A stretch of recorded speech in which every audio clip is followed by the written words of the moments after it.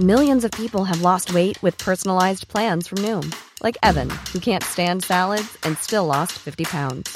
Salads generally for most people are the easy button, right? For me, that wasn't an option. I never really was a salad guy. That's just not who I am. But Noom worked for me. Get your personalized plan today at Noom.com.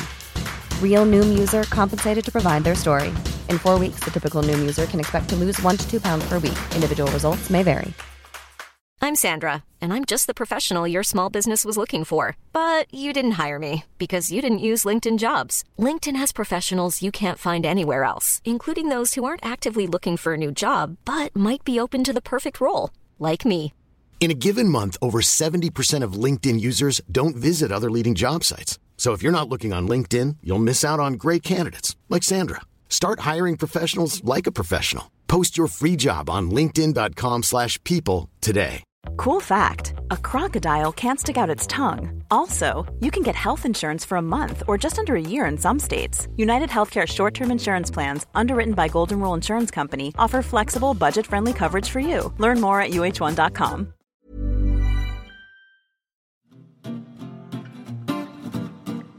It's mentally yours from Ellen and Yvette. A focus on your mental health you surely won't regret. It's mentally yours. Mentally yours. Mentally yours. Welcome to Mentally Yours, Metro.co.uk's weekly podcast about all things mental health. I'm Ellen, and today we're talking to Alistair Gray. He's a mindfulness and mindset expert, the founder of Mindful Talent and Realized Resilience. So he knows all about meditation, mindfulness, and how we can use those to relieve stress and get a better sense of what we want in our lives. So, Ali, how are you doing at the moment with all the pandemic, etc. stuff happening? I'm really well. Given the circumstances, I think, it's been a roller coaster at different points for so many different people. But, on the whole, from, a personal perspective, I've kind of enjoyed slowing down.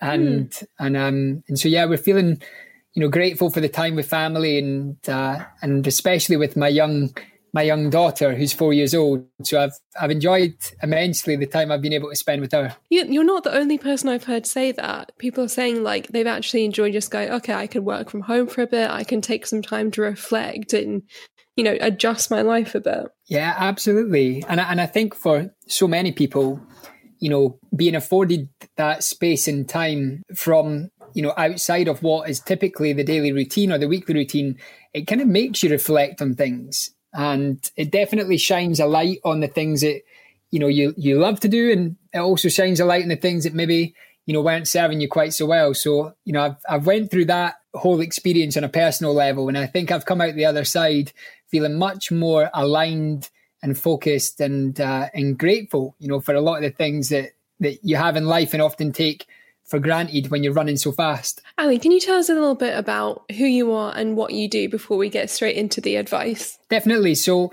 obviously, Ali or Alistair Gray, and I founded a company called Mindful Talent back in 2015. And since then, essentially we went on to create a second business, which is a Mindful Talent Coaching Academy. But ultimately this began when I, went through quite a holistic transformation myself following, I suppose different paths related to meditation, mindfulness, spirituality, and then ultimately leading into a career within coaching. So Mindful Talent is essentially a coaching organization that helps, organizations and individuals to thrive in life, to optimize their experience, and also to help, develop more cohesive, harmonious, working environments. So on a personal note, I do a lot of work with CEOs, founders, co-founders, senior executives, and, work with companies of all shapes and sizes. So everything from the first-time CEO at a startup, all the way through to Fortune 500 companies like Google and Nike and other organizations that we've supported. So it's a real mix of clients. And I think, in addition to the coaching, where we've really been delivering a lot of work recently is around employee wellness and well-being. How did you get into that? That's quite an unusual kind of career. It is an unusual career. And I think when I tell the story, there's got to be I always ask for an open mind, because, even 5.5 years ago, I would never have imagined being in the career that I am now and doing what I'm doing. And really it started with, meditation 10 years ago. I was working in, London. I was part of a marketing company, and my role was, head of product development and partnerships. And, really the pressures of that job working within an agency led me to trying to seek and find a way that I could feel better within myself. And, meditation, I always say that it found me. And really that was the start of what now feels like a pretty cool but very weird and wonderful journey. So that was the start of it. And then, 5 years on from that experience, I was really, investing a lot of time and energy into daily meditation, but I was becoming fascinated with Eastern philosophy and, mysticism, and looking at lots of different religions, including, Buddhism and Taoism. And then I had an experience with a shaman and it just shifted. I see why you asked the open mind now. That's good. This is the part where people either turn off or they're like, wow, right, this is weird. But it was, I participated in a shamanic healing ceremony, and it just profoundly shifted my life and my perspective of life. And it led me to, the realization that I really held a deep rooted desire to help people. I wanted to help people and I wanted to contribute, and I felt very aligned to that as my purpose. And so, I began working with the weird and the wonderful, the mentors, the shamans, the healers, the coaches. And then, I met my now wife, who was training as a coach at the time when I met with her. And she suggested that I should, speak to her coach trainer, who, 5 years later is now my business partner at the Mindful Talent Coaching Academy. So it was a very holistic and unexpected route to this career. It wasn't something that was really planned out, but it was, much more of an intuitive kind of sense of a calling, if you want to call it that. How is it that meditation and mindfulness kind of helped you initially? What is it that you discovered about it that kind of clicked and was like, yeah, this is the thing that I really am passionate about? I think what was interesting is when it was first suggested to me, to try meditation, I actually resisted it for quite some time. I said it wasn't for me. I said, there's no way I can stop my overthinking mind. And, I probably had so many misconceptions about what meditation actually is. I never fully understood it. And then, when at the time the person who encouraged me to meditate continued to persist with that suggestion, I finally kind of gave in. And what happened was, it was quite interesting, but it was, almost a Trojan horse approach, because they said to me, there's a guy called Deepak Chopra who runs a 21-day challenge, meditation challenge. I think, you should give it a go. And it was the word challenge that probably played to my alpha male masculine tendency. And I was like, I'm going to take up the challenge. I'm going to do this. And I began meditating. I think I'd done around 20 of the 21 days on that experience. And although I never wanted to admit it at the time, but I was feeling better, and what's really interesting is on those audios, it was guided meditation, which lasted around 20 minutes. I would hear probably the first word, and then my mind would go off into thinking about the day, life, things to come, worries, concerns. So I never thought the meditation was doing anything, because in my mind, I was unpresent. I was, thinking about everything else. But at the end of that experience, I definitely felt better. And what I realized is that although I never thought the benefits were instantaneous, there was just this general feeling like I was more relaxed. I was calmer, definitely felt less stress. And over time, over the next 6 to 12 months from that initial experience, whenever I felt stressed, that was my kind of trigger to go back and practice with Deepak Chopra's guided meditations again. And only upon leaving London, where I went to travel through the west coast of America and Central America for a period, because I had so much time on my hands, I began meditating daily and really my thinking was, if this can help me in moments of crisis or when I feel stressed, what would happen if I just done it every single day? What would be the benefits?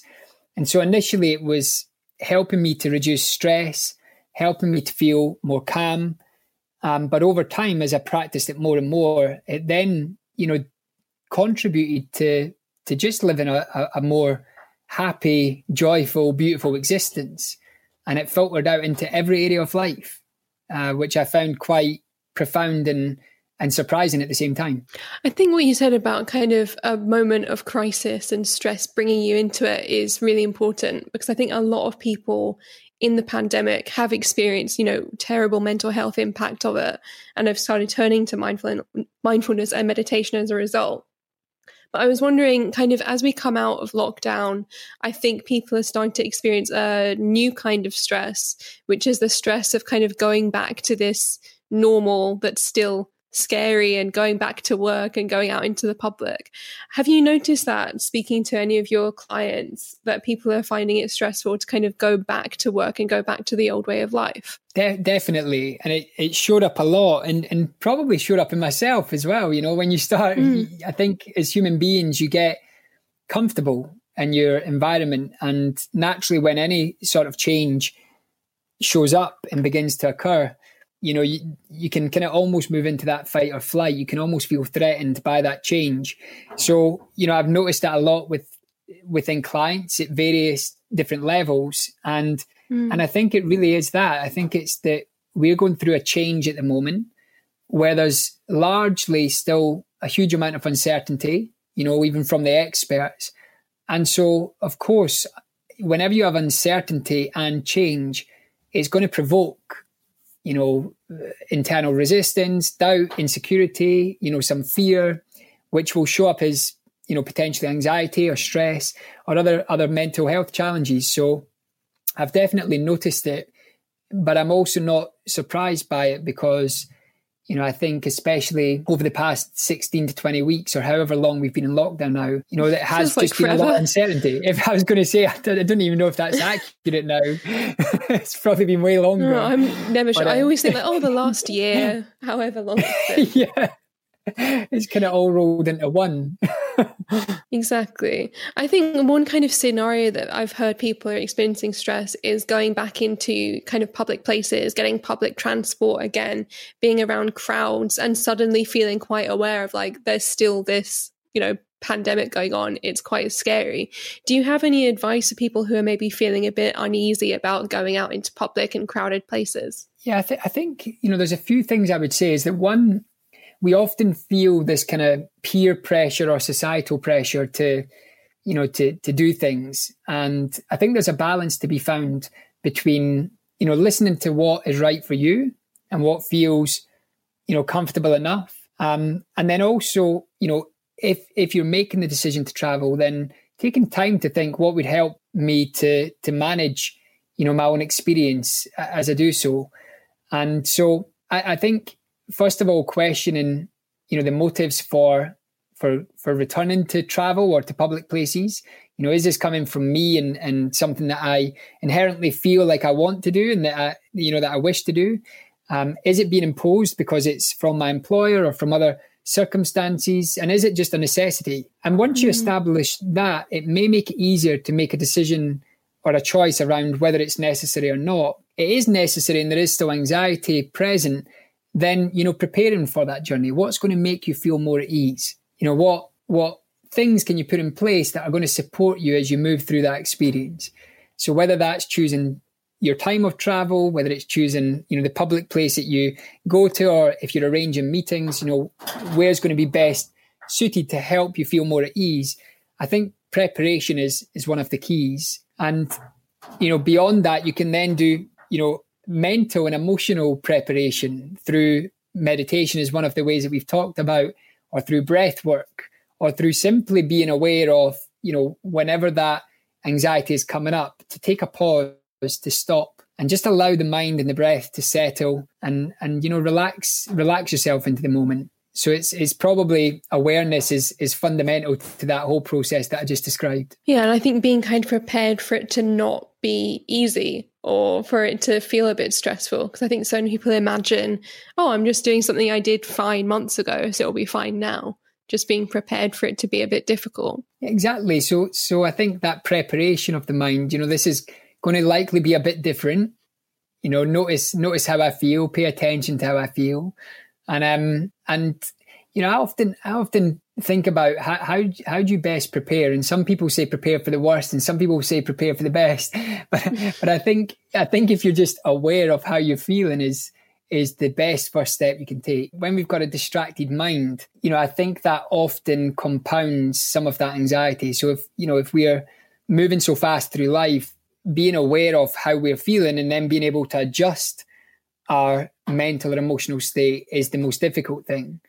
So I think, taking time, pausing, reflecting, and being aware of your emotions as you move through the day is important. Are there any kind of mindfulness techniques or breathwork techniques specifically that we could try before we, head out of the house and go straight back into what can be quite a scary situation? Yeah, there's so many now. And I think one of the most, obvious and easiest ones is that the breath is such a physical thing. My good friend and best mate growing up is Stuart Sandeman from Breath Pod. So I've been fortunate. Oh, we had him on the show before. So big fan of Stuart.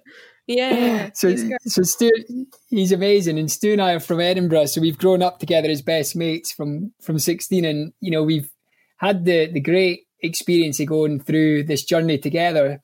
And, the amazing thing about the breath is that you can in any moment change your state by focusing on the breath. And I think one of the most simple and easiest ways prior to leaving the house is just to connect to taking some deeper breaths into the belly, into the diaphragm, and then, allowing that breath and that exhale to be longer than the inhale. So, if you take 6 deep diaphragmatic breaths and then you exhale slower than the inhale, naturally you're going to begin to settle, the cortisol, the adrenaline that's running through the body. And so breath work is a really great way. And I think in a similar vein, also simply closing down the eyes, observing the breath, and then counting the breath is another great way, as a form of meditation. So breathing in for 1, out for 2, in for 3, out for 4. And again, those 2 simple techniques are really, really, accessible and easy to apply, even for the beginner, the novice breath or meditation student. But they have quite a significant impact on how you feel. I'm always amazed at what a difference it does make, just actually counting the breaths and slowing it down. It's amazing. And the hardest really part powerful. the hardest part is remembering to do it. I think one thing is if everyone can do that before they leave the house, that would definitely be helpful. But if someone is out already and they start feeling the panic coming on, is there anything they can do in the moment, especially if, for example, they can't remove themselves from that situation, say they're on public transport and it's a bit more crowded than they anticipated? Yeah, and again, I would say that the tools that I mentioned before are great for that. Now, where it may be more difficult is, to do an obvious exhale or an obvious inhale or to close your eyes. It might be, depending upon the environment, you might feel more uncomfortable doing that. But again, you can simply pay attention to the breath. Begin to notice where your breath is. Is it in your chest? Is it short and shallow? And what will happen if I just take a few deeper breaths? And what would happen if I allow my mind to slow down a bit and allow myself to be fully present? And, one of the ways for me from a conscious and awareness perspective, and a lot of the work that I do from my coaching clients is, how can you bring awareness in the moment by asking questions of yourself? So am I noticing that my breath is, feeling anxious? Am I noticing that I'm feeling anxious? And there's an incredible tool in neuroscience and technique called affect labeling. And essentially affect labeling is when you're able to notice and observe your emotions and then label them or name them. And being able to do that, you automatically remove yourself from the emotion itself. You become the observer to the emotion, which gives you the opportunity to create a choice, how you respond to that, how you react to it. And so, I've found a lot of the time noticing and paying attention and asking questions of our experience in the moment is a great way to then create choice to potentially, breathe a little bit deeper or to follow the breath and count the breath. Yeah, I think just acknowledging what you're feeling is hugely important. I like that the term you use, which is affect labeling, which I think is a really useful one. I think there was another kind of similar question I wanted to ask, which my mum actually asked me the other day, because she was saying that when she wears a face mask when she's out and about, she knows logically that she can absolutely breathe through a face mask, but she starts to worry, like, can I breathe? Am I going to get anxious wearing it? And kind of psychs herself out so much that she then is struggling to breathe and feeling really anxious. Have you heard of other people experiencing this? And what can people do to become more comfortable and calm when they are wearing a mask? It's interesting. I've not actually heard of this, but now that you said it, it doesn't surprise me that people would feel that. I think there's probably a level of kind of claustrophobia or kind of the sensation of it feeling unnatural that would come into that experience. And I think going back to what we talked about at the beginning of the call, preparing yourself is probably the best way. Now, if you're feeling a little bit anxious about, applying the mask and breathing with the mask in public, maybe it's best to try it on at home and get comfortable with it. It's a bit like if you're going to do a public talk or public speaking. Most of the time you practice it at home because you feel more comfortable, and then you go out into the world and you do it, and you still feel really uncomfortable because most people do when they do public speaking. But you end up becoming more comfortable because you've practiced and you've prepared at home. So that's the first thing that comes to mind. Is there a way that anyone who's feeling those sensations of anxiety or uncomfortableness around wearing a mask, is it possible to wear the mask at home, to get comfortable with it, and through that process decide, is this the best mask for me or are there others? Can I breathe fully? And once you practiced it and become comfortable with it, then I would imagine it would make it much easier to then go out into the world with it. Yeah, I think it sounds weird to like sit on the sofa with it on, but it does make it feel more normal and less kind of a scary thing. So yeah, it's definitely something people can try. yeah, it might feel a little bit weird, but if it makes you feel a bit more comfortable, I'd say it's worth it. Or doing the gardening. That's actually try a good on in different situations. Exactly, and just kind of proving to yourself, no, like it's fine. I can breathe. I can keep doing what I'm doing. It's all good.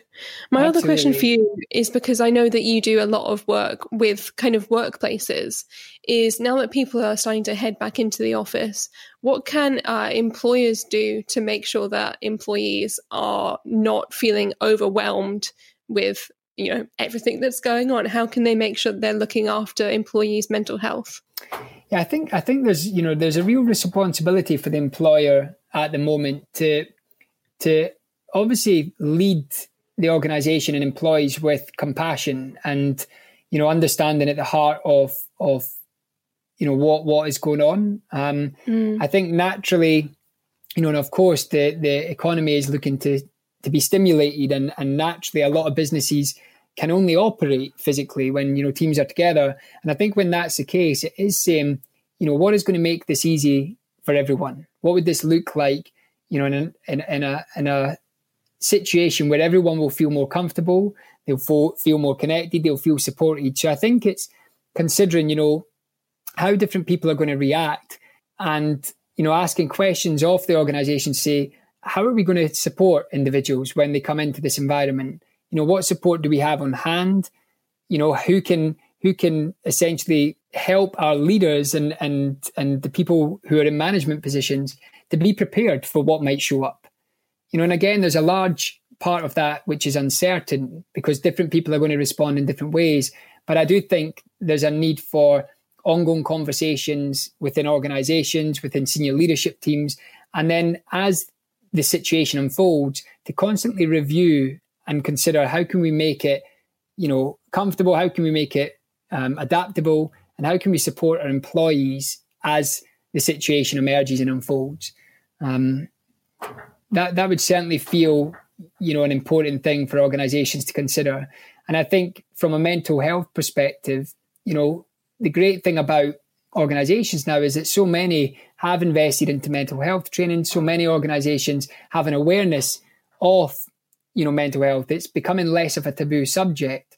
And I think the more open that leaders can be with their own vulnerabilities, the more open they can be with their own challenges, with their own concerns and their own anxieties, the more psychologically safe people are going to feel in that environment. So I think vulnerability from leadership, from organisations is important. I think speaking honestly and openly will, again, give others the permission to do the same. And then, to consider, how do we respond when different situations unfold and emerge where people maybe react differently to how we expected? You're completely right in that this is such a new experience that we just don't know what's going to happen in a few months. And we could have, issues popping up that we didn't anticipate. So it's so important to keep open and respond to individual people's issues. Totally. When we go into organisations, one of the first things for anyone who's ever been in our workshops, we start the workshop by saying, have an open mind, an open heart and an open will. And I think those three, that philosophy and those three approaches will stand a lot of employers in good stead at the moment. And then my final question before I let you go and enjoy your evening is, if people are listening to this and they want to start meditation but kind of have no clue where to begin, what's a good kind of starting access point for them to try it out and see how it feels? I think guided meditation is, for me, the best place to start. Either that or going to a class, whether that's online or, in a physical location. But I really found the guidance of a teacher so beneficial. And, I listened to Deepak Chopra. I often laughed, just how much I probably, worshipped Deepak Chopra as a guru. I've never met him before, but it feels like I know him so well because he's talked me through so many different stages of life.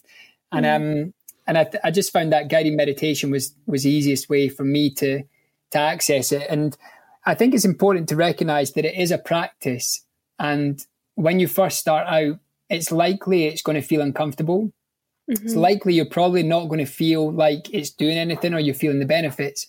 But it takes patience. And I would recommend and encourage anyone who is feeling called to try meditation just to stick with it, and find a teacher, find a guide, a voice that resonates with you. And over time, once you commit to the practice, you will begin to feel the benefits. So that would be the recommendation. Guided, be patient, stick with it and trust the process. So this is goodbye from Mentally Yours. So go away, enjoy your day, get on with all your chores from mentally yours.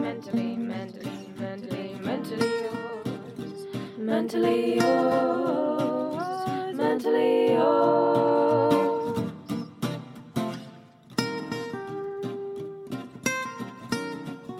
If you've been struggling with any of the issues we've been chatting about today, please give the Samaritans a ring on 116 123. You can also find them online at samaritans.org. You can find us online. We have a Twitter account, which is at MentallyYRS, and you can also join our lovely Facebook group, which is simply called Mentally Yours. See you next week.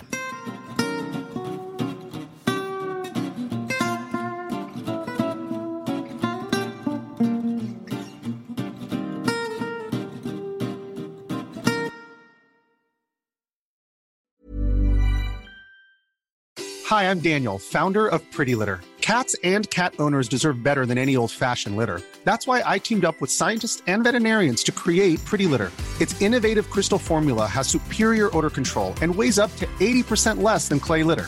Pretty Litter even monitors health by changing colors to help detect early signs of potential illness. It's the world's smartest kitty litter. Go to prettylitter.com and use code ACAST for 20% off your first order and a free cat toy. Terms and conditions apply. See site for details. Hold up. What was that? Boring. No flavor. That was as bad as those leftovers you ate all week. Keke Palmer here, and it's time to say hello to something fresh and guilt-free. Hello Fresh. Jazz up dinner with pecan-crusted chicken or garlic butter shrimp scampi. Now that's music to my mouth. Hello Fresh. Let's get this dinner party started. Discover all the delicious possibilities at HelloFresh.com.